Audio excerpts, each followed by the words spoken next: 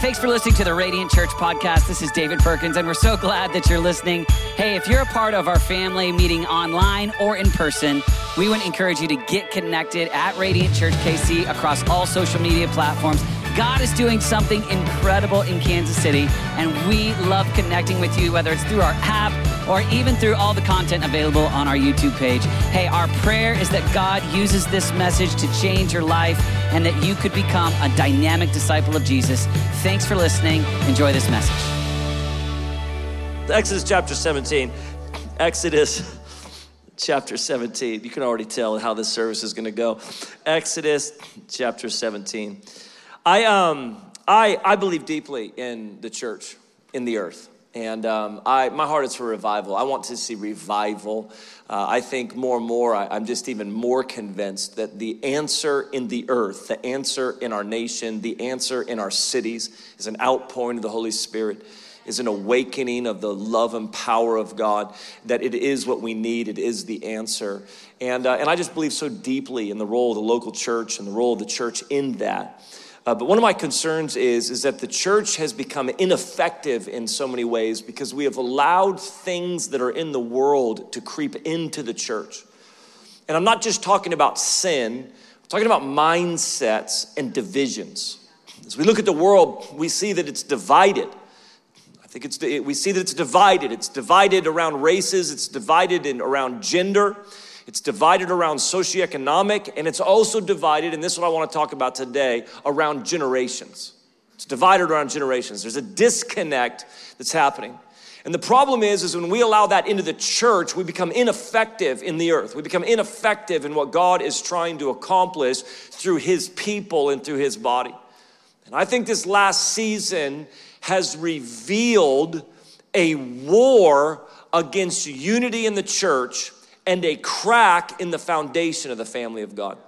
Now, I'm gonna encourage you today, I really am, but I do want to speak about an issue that we have to go after around this issue of unity, in particular around the generations. I would even tell you this as a pastor, what I've seen so prevalent in all of the issues that are facing us right now is there is a clear divide between the old and young. There is a clear divide that has come in that's probably been there. It's shown a crack in the foundation, but we have allowed it to creep in, and we've made justification and excuses for why we would allow generations to be disconnected in the body of Christ, but it's something we have to address and go after. Exodus chapter 17, I'm going to read this passage. It's actually the story, it's the first mention of Joshua. And Moses, if you grew up in church at all, you would know the story where Moses goes on the mountain, he lifts up his hands, he gets tired, he drops them, Aaron and Hur come and support him. But this is the first mention of Joshua, the first time we hear of Joshua. And if you can imagine, when the Israelites left Egypt, they left with a ton of plunder. Before they left, the Egyptians gave them a ton of gold. So you've got this 1 million plus people walking through the wilderness with a ton of wealth. And what would happen is nations, such as the Amalekites we're about to read of, would come and kind of attack the people of Israel because they had so much wealth as they were wandering around and nomads. Exodus chapter 17, verse 8. This passage I've read many times, but when I was probably 25, I received a phone call from a lady named Cindy Jacobs who has a massive kind of intercession mobilization. She called me and said, Banning, we're going to do a gathering in Colorado Springs with a handful of young leaders just to talk about how to mobilize prayer on campuses. We'd love you to come. So I said, hey, she said, can you come? I said, and she told me that she would be there and a guy named Lou Ingo would be there. And I said, all right. I said, let me pray about it. And 2 days later, I had a dream. 25 years old, and in the dream, I'm in Colorado Springs, and I walk into this like theater type room, and I'm coming to the meeting that I was invited to, and in the dream, instead of a handful of young leaders, there was about 100 young leaders in the room. They were all younger than I was, and I noticed in the dream that Cindy or Lou weren't there, and I sit down, I was married at the time, I sit down with my wife in the dream, and I began to notice that in this room, it was just full of chaos and confusion. It was just this spirit of chaos and confusion in the room. I remember that young people began to stand up, and one of the leaders stood up and said, guys, let's share testimonies. But instead of sharing testimonies, young people began to turn to each other and mock each other, criticize one another, make fun of one another, cut each other down. And I remember being so grieved in the dream over this. And I got up, and I remember in the dream that I knew the reason why there was so much chaos happening in the room was because brothers were talking to brothers, sons were talking to sons, daughters were talking to daughters, and the fathers and mothers hadn't shown up. I get up and I leave in the dream, and a leader comes and says, Benny, we need you to stay. And I turned to him in the dream, and I said, if fathers and mothers don't show up to this, I don't have time to be here. So I wake up from the dream, and I tell Cindy, hey, I'll come. So I come out to this meeting in the natural now, and I come to the meeting, and sure enough, when I walk in, there wasn't just a handful. There was about 100, mainly all young leaders, younger than me. Cindy was there, Lou was there, a guy named Dutch Sheets was there. And we were in this meeting, and the first night, Cindy gets up, and she says this. She asks a really valid question, because the statistics are mind-blowing on how many young people leave the church when they turn 18. I forget what it was. It's something like 85% of young people leave the church when they turn 18. And she asked this question. She said, what can we do different? Why is that happening? And I sat for the next hour and listened to people younger than I was stand up and go off on the older generation. Begin to talk about all the problems and this and that and what they deserve and all this type of stuff. And I remember sitting there grieved in my heart by what I was seeing, but also clarity on the dream that I'd had. But before I got to this meeting, I had a layover in Houston or something. And I was there, and I don't always open my Bible up at layovers, but for whatever reason, I was sitting there and I opened my Bible and I was reading, and I came across Exodus 17. And if you've ever had those moments where the Lord's been teaching you something, but then you have a moment where it all kind of comes together, this is one of those moments for me in Exodus 17. Exodus 17, let me read these to you. Verse 8. Now Amalek came and fought with Israel in Rephidim. And Moses said to Joshua, choose us some men and go out, fight with Amalek. Tomorrow I will stand on the top of the hill with the rod of God in my hand. So Joshua did as Moses said to him and fought with Amalek. And Moses, Aaron, and Hur went up to the top of the hill. And so it was when Moses held up his hand that Israel prevailed, and when he let down his hand, Amalek prevailed. But Moses' hands became heavy, so they took a stone and put it under him, and he sat on it. And Aaron and Hur supported his hands, one on one side and the other on the other side. And his hands were steady until the going down of the sun. So Joshua defeated Amalek and his people with the edge of the sword. Here's the interesting part of this story.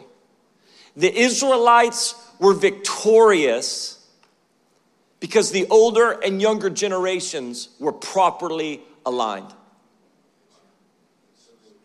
See, I believe that there is a war, and its purpose is to disconnect the rod and the sword.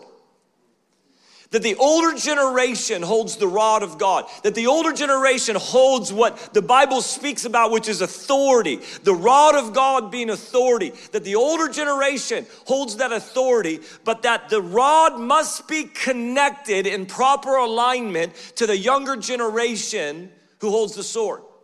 And what I realized was this, because the key, listen, I want to see revival.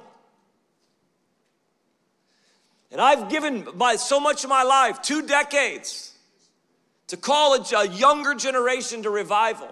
But the entire time at a young age, what I knew is this. I can train them, I can equip them, I can call them and inspire them, but it is not the sword that is the key to battle. It is the rod of God that is in the hands of the older generation that's key. John Wesley in his commentary talking about this passage says this: Moses' hands contributed more to their safety than their own hands. It wasn't the sword in the hands of Joshua that contributed to his safety. It was the rod in the hands of Moses that mattered most. And so I knew this, and this is the interesting thing. Now I'm going to speak to the older generation today. I don't know where that starts. When I was 33, I said it was 34 and older. And when I was 34, it was 35 and older. And when I was 40, it was 41 and older. But we'll just, that older generation, when I'm talking younger generation, I'm not talking about teenagers, just teenagers. teens, 20s, 30s, this type of thing. But I want to challenge the older generation today, and I want to encourage you. But here's what I want to say. Moses was so key in this story that when the Israelites were losing, God did not send reinforcements to Joshua. When the Israelites were losing, God did not give the sword even greater skill. When the Israelites were losing, he sent reinforcements to the older generation. When the Israelites were losing, he sent reinforcements. And I believe that God is doing something with the older generation, and he is sending reinforcements because the older generation has to be in place properly, holding the rod of God if we are going to see unity and if we're going to see breakthrough and revival in America. And that we cannot allow the disconnect that is happening in the world to creep into the church and embrace it. This is something because this is the pattern we see throughout Scripture. The pattern we see throughout Scripture is that it is the generations together that see the manifest destiny of God in the earth. It is Mordecai's fathering Esther's that save nations.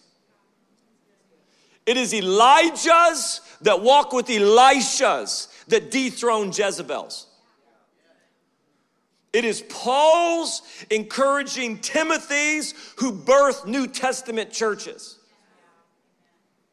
Again and again and again, this is the pattern. It is Moses walking with Joshua to bring people into the promised land. And there is a war against this thing. I'm not trying to be dramatic to you today. I am trying to peel back some curtains and say there is a strategic war that is going after, that is trying to divide races, socioeconomic, gender, but in particular, generations. Because the pattern in Scripture, and listen, I want to challenge you on this.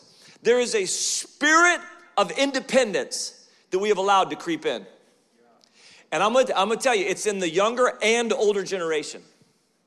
I'm 45 years old. I got a 22-year-old, 19-year-old, 16-year-old. I'm older generation, not younger. But I'm gonna tell you right now, and listen, I wanna challenge, but this spirit of independence I'm seeing it in both generations.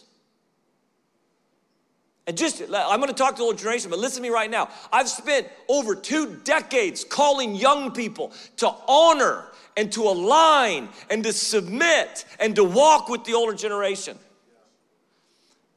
I have preached out of this. You ever read a passage of Scripture and you look at it and go, you just read Scripture and just confused. You're like, what? This is one of those stories. When Elisha gets the mantle from Elijah, he immediately sees a miracle of water splitting, and then he goes in and he sees a miracle of the land being healed. He throws salt in. So Elisha gets this double portion. He honors Elijah, he follows Elijah, and he gets this anointing, this double portion for miracles, signs, and wonders, and he sees it manifest. Right after that story happens, there's another story, and it's this, 2 Kings 2:23. Then he went up from there, talking about Elisha, to Bethel, and he was going up the road. Some youths came from the city and mocked him and said to him, "Go up, you bald head, go up, you bald head." So he turned around and looked at them and pronounced a curse on them in the name of the Lord. And 2 female bears came out of the woods and mauled 42 of the youths.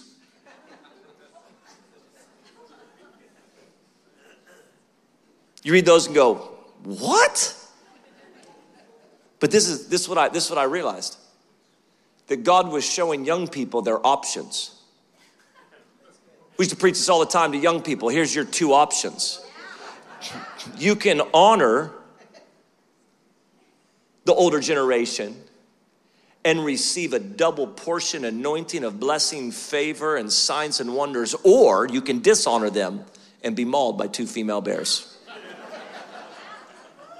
Those are your 2 options.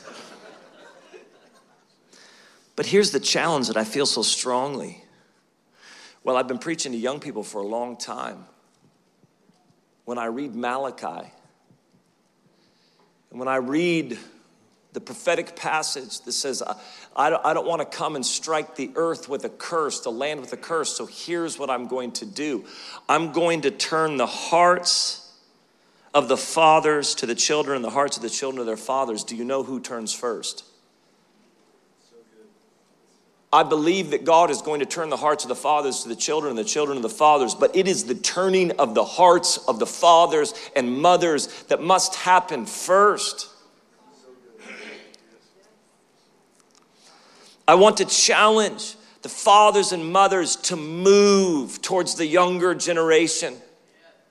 I want you to understand that there is a political spirit that has come in that is trying to separate the older generation from the younger. That in the name of fighting for their children, they are separating from those children because of the frustrations and irritations. But I want to tell you this, I believe that the older generation is key to revival and that you have to be in the right place. You've got to have the rod of God. You've got to be strengthened and you have to be connected to the younger generation if we're going to see victory. The older generation has what the younger generation needs. Younger generation, you can listen to what I'm about to say, but I need you to hear this for the older generation. You have what the younger generation needs. And I'm going to talk to you, and I'll talk to you at the end of this thing about some hurdles that you're going to have to get over, but you have what they need. We see this throughout Scripture. I could give you a list of 10 things. I'm going to give you 4 things. The first one is this. We see it in the life of Moses and Joshua, that the older generation has wisdom that the younger generation needs. Deuteronomy 34:9 says this, now Joshua, the son of Nun, was full of the spirit of wisdom, for Moses had laid his hands on him. Joshua walked in wisdom because he was connected to Moses. And it was not just and you see this picture, it's an intimate, relational walking with, because Moses was connected enough to lay hands on him. The spirit that was on Moses got on Joshua.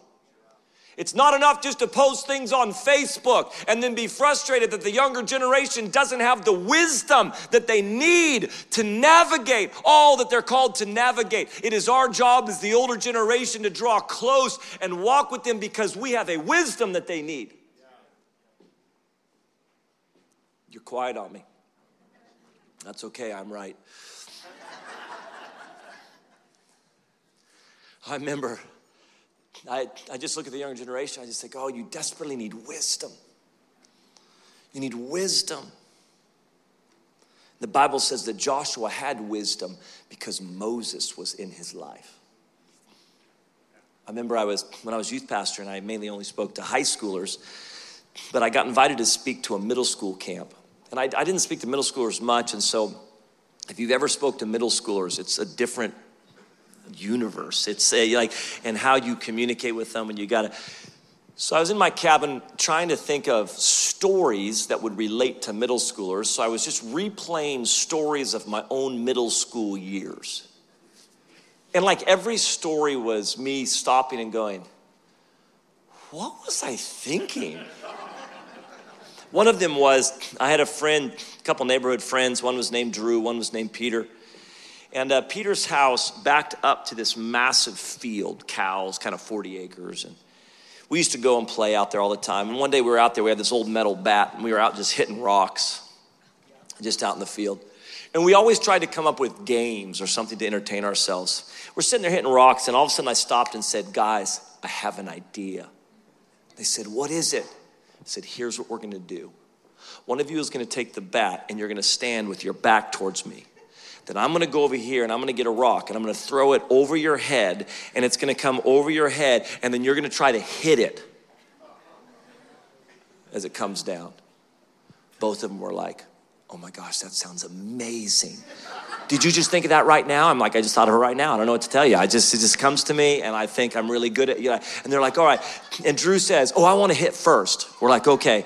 And he wasn't all there. And so he comes over. He's got his bat. He's like, this is going to be fun. And I'm like, all right. And then in my middle school head, I'm like, I really want my friend to succeed, so I better get a bigger rock. I better get a good-sized rock for him, right? I'm for this kid.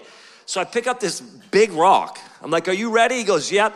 And I just chuck that thing in the air, and it's exactly what you think. He's standing here all happy, looking for it. Bam! Just lays him out. Hits him right in the head. You just think like, the older generation walks up and goes, hey, what's going on, guys?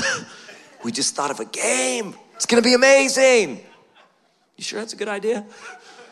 Stop trying to control me, boomer. And well, I don't know if you should do that. Can I show you this scar on my head, The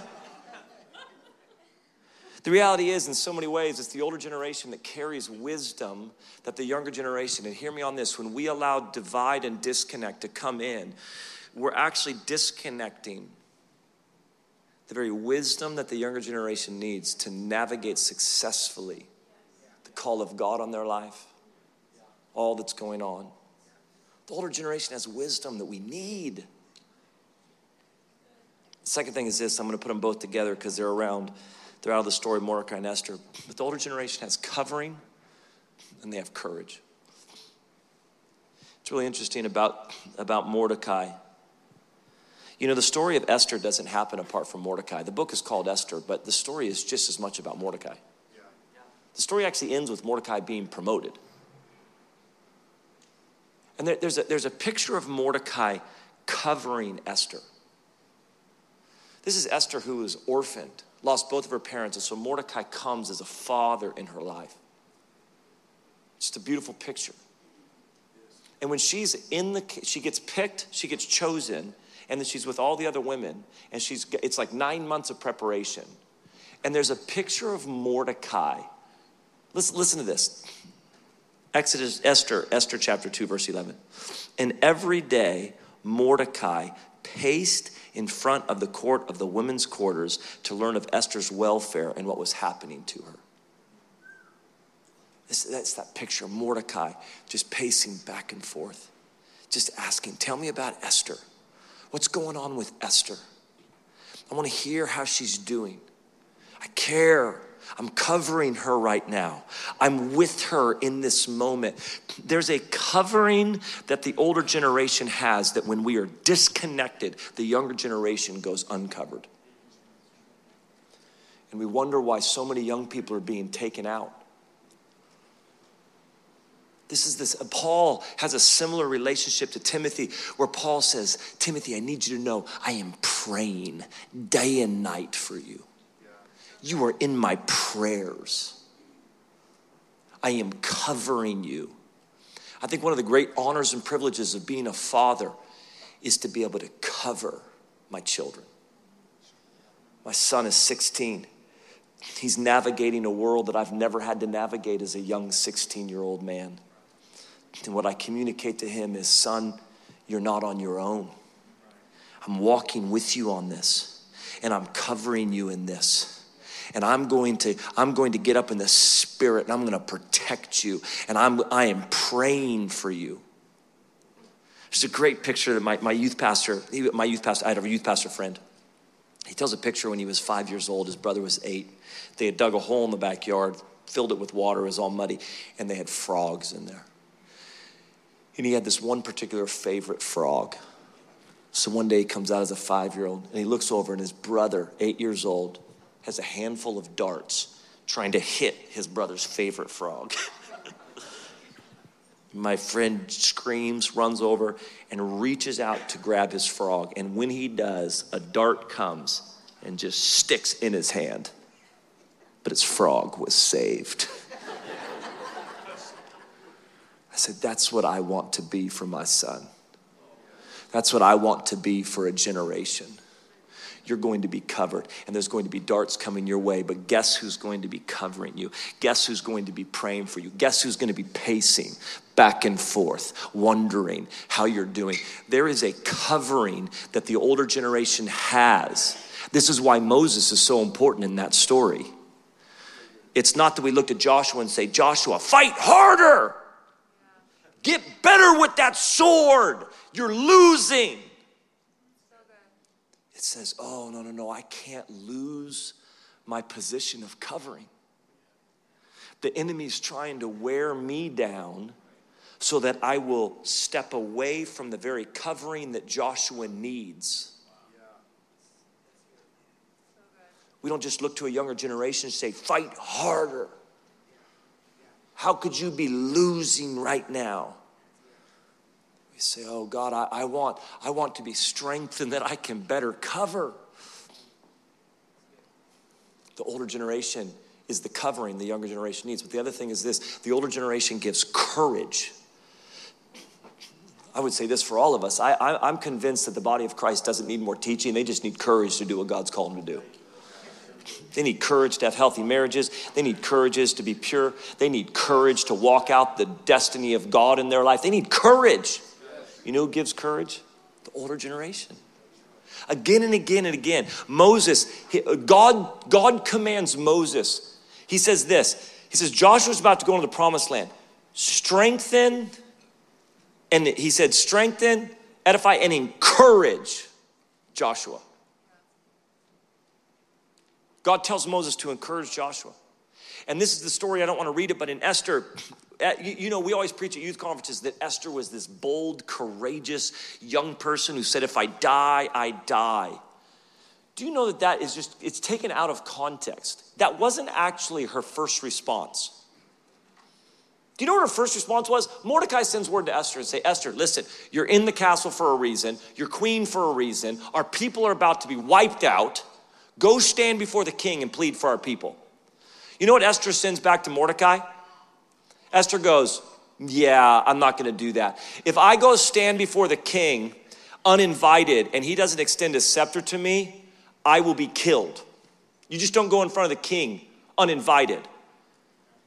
And I could be killed. You know what Mordecai tells her? You go read it for yourself. Mordecai says, listen, Esther, if you don't go stand before the king, God's going to wipe you out. He's going to wipe your family out. And he's going to raise up somebody else to do it. And then he says the phrase that we all love. But who knows, you were brought into the kingdom for such a time as this. And then all of a sudden, Esther finds some courage. Because she realizes either God kills me or I take my chance with the king.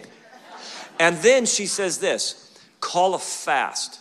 3 days, I'll go stand before the king. And if I die, I die. Esther didn't even have the courage needed to fulfill the very call of God on her life apart from Mordecai. It's the younger generation that needs the older generation to speak courage into them. When they say, I don't think I can live a pure life in this society. We look at young men and say, you can do this. God will give you strength for this. When they're walking through things, when they're doing this thing, we need the older generation that will come and say, if you don't, God will kill you. No, I'm just kidding. I'm kidding. That's Old Testament. That's Old Testament. We're New Testament people. But there's a courage, and when the older generation gets disconnected, the very courage that we need goes with them.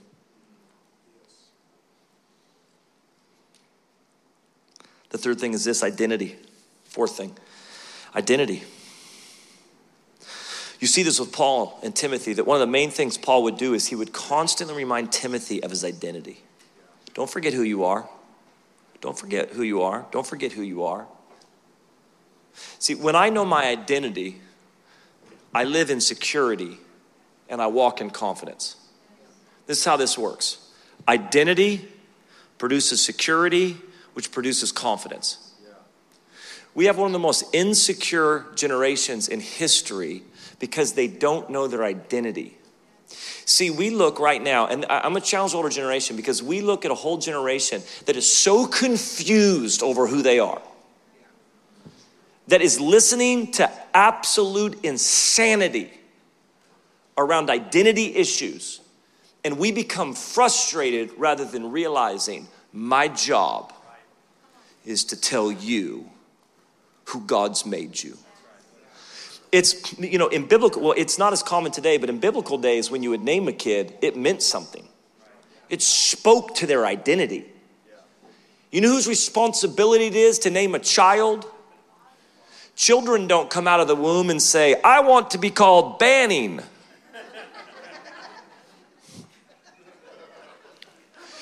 It's parents who name children and speak identity.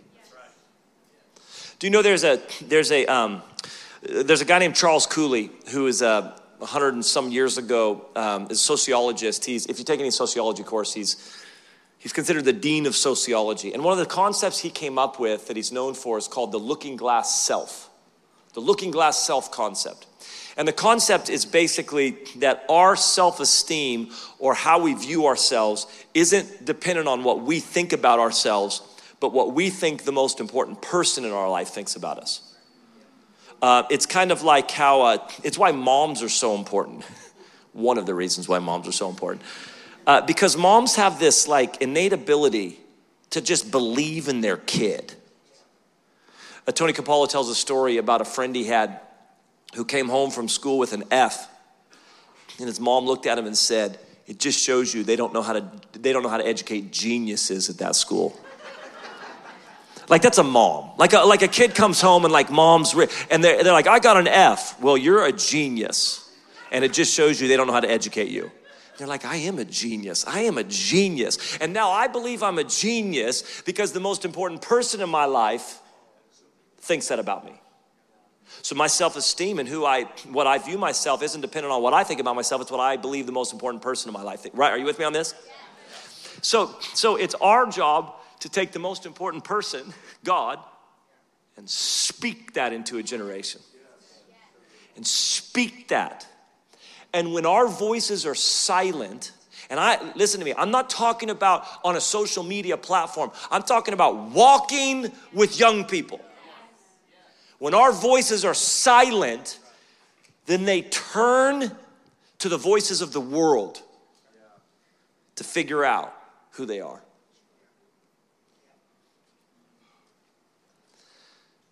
Listen, this is the reality, is that there are real hurdles to the generations connecting. There are real hurdles. And I want to challenge you because one of the things that I'm seeing is we're allowing these hurdles to justify the disconnect. As a pastor, I'm seeing this. I'm talking to the older generation who I love and adore, and I'm like, we need you. Like, this isn't going to work. And I'm talking to them and I'm finding because of their frustration, they're just beginning to gather with other people their age who see the world like they do. And they stand over here saying, I'm fighting for our children while they're disconnected from their children because of the hurdles that are real.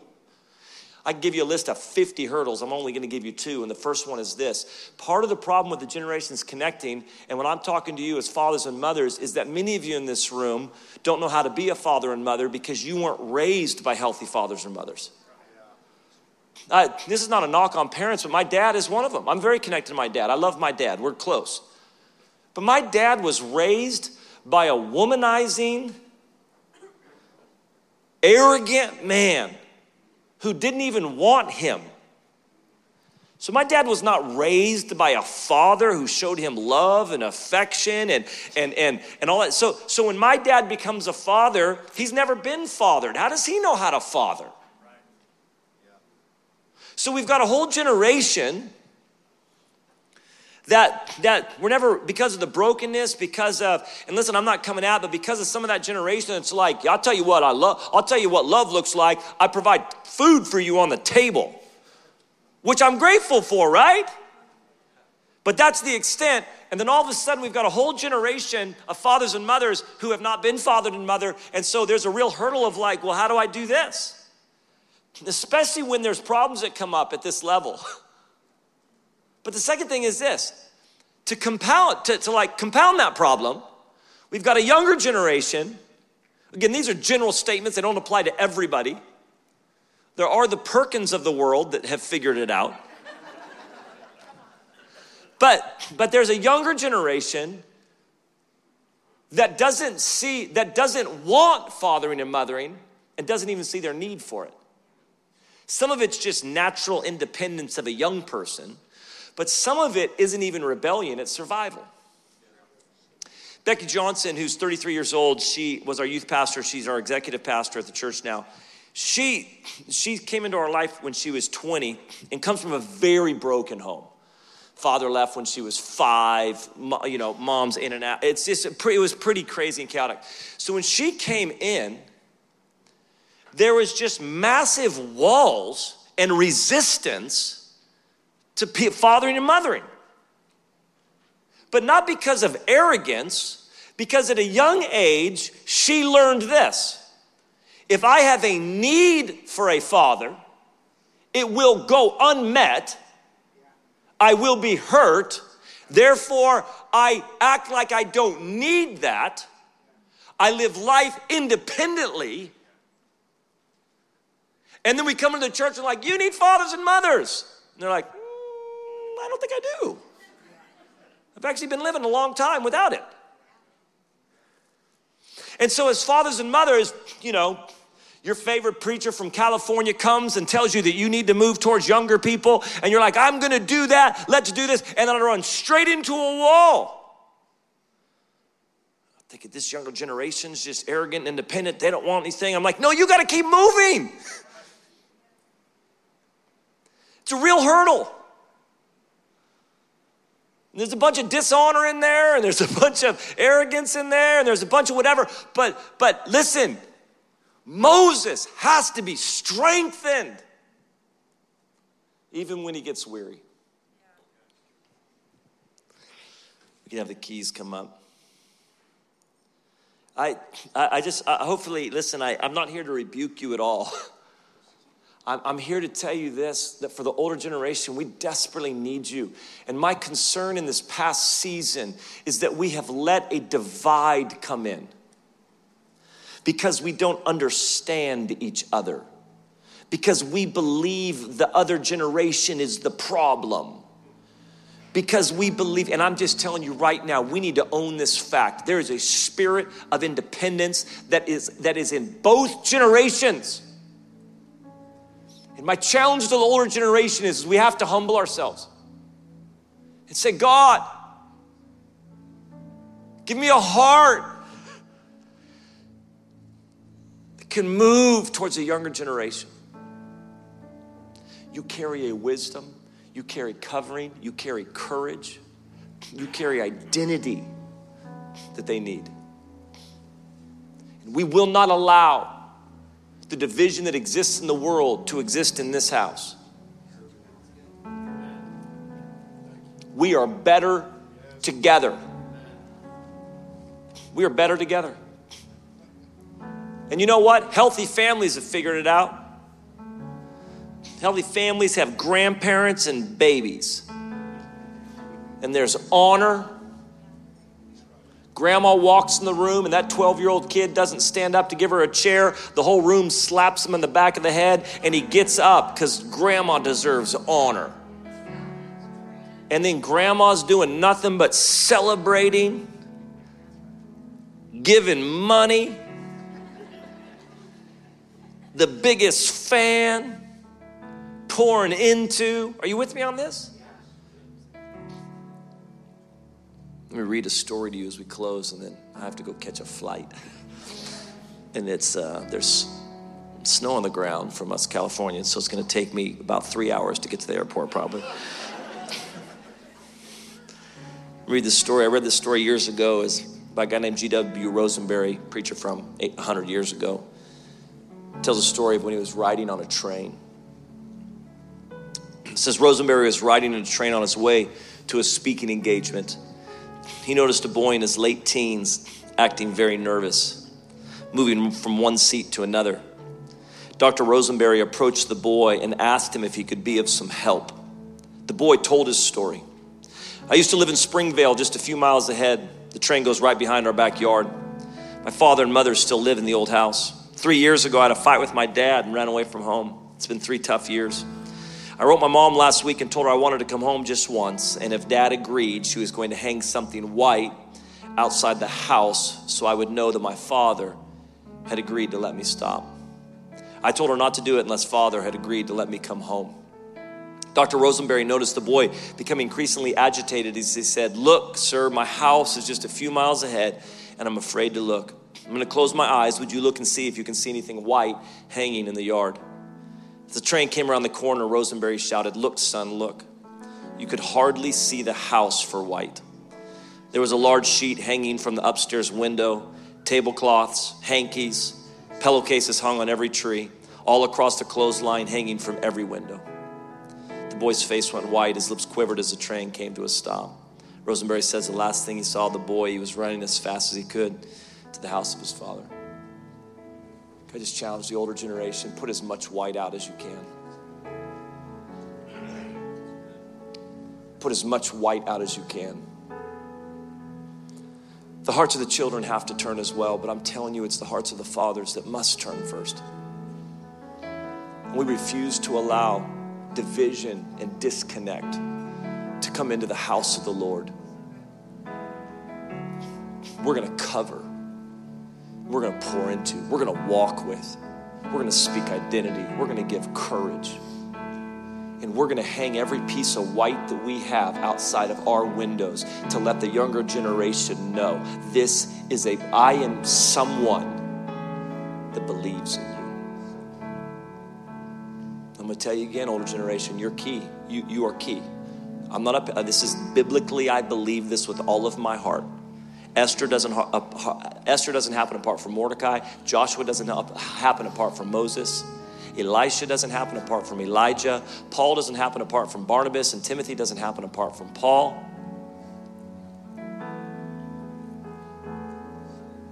Stand up with me.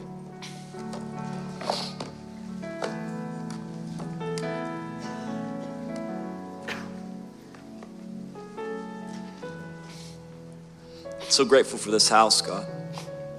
So grateful for a church that just values your word and your presence above all else.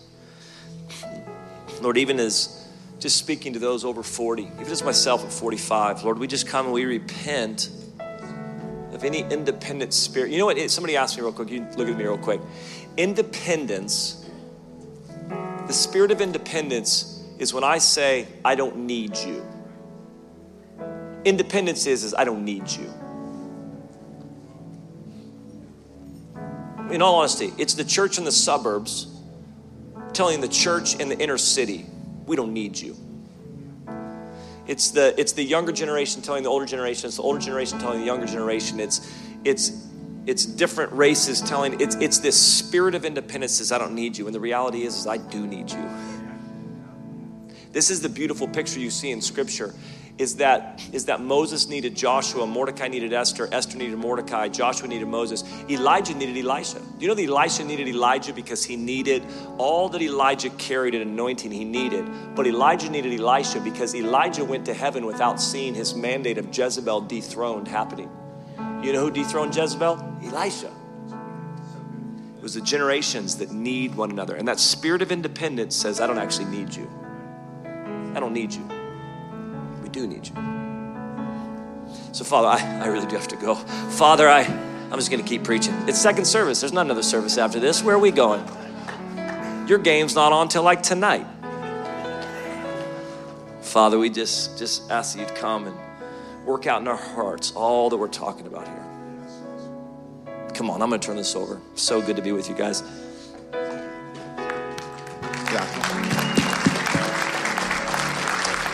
Amen. Let's just stay in this posture of prayer. Jesus, we just commit. God, the older generation, the younger generation, God, we commit fully to you. God, we pray for fresh encouragement of courage, of identity, of wisdom. God, we pray that on both sides, God, you would do a supernatural work in our hearts regarding this. And Jesus, I pray for each and every single one of us here Just that incredible image of the Father setting out all of the white, covering all of the white so that the Son could come home. Jesus, there are some of us, God, I just believe there are some of us in the room that are far from God, that haven't stepped into a relationship with Him because you say, I've been too bad, I've done too much, I've gone away too far, and I can't come back. I believe today Jesus is saying, hey, the house is covered in white. You can come. And if that's you today, if you want to step into that relationship with Jesus, just right where you're at, I just want you to raise your hand, just all around the room, just raise your hand right where you're at. Amen. Online, everyone, yeah, just keep your hand up. Amen. Amen. Amen. You can put your hand down. I want to pray for you. Jesus, I pray for my friends right now, God. I pray that as we cross the line of faith and say yes to you, we say yes to coming back to you, God, that you would do a work in our hearts, God. God, hearts of stone will be turned to heart of flesh. Jesus, those past mistakes, God, you don't just cover them, you remove them as we commit to you. So Jesus, today we give you our all and we say, come, live in my heart as I follow you wholeheartedly. I give you my life today, Jesus. Amen. Radiant Church, can we put our hands together for everyone who prayed that prayer? Come on, yeah. Amen.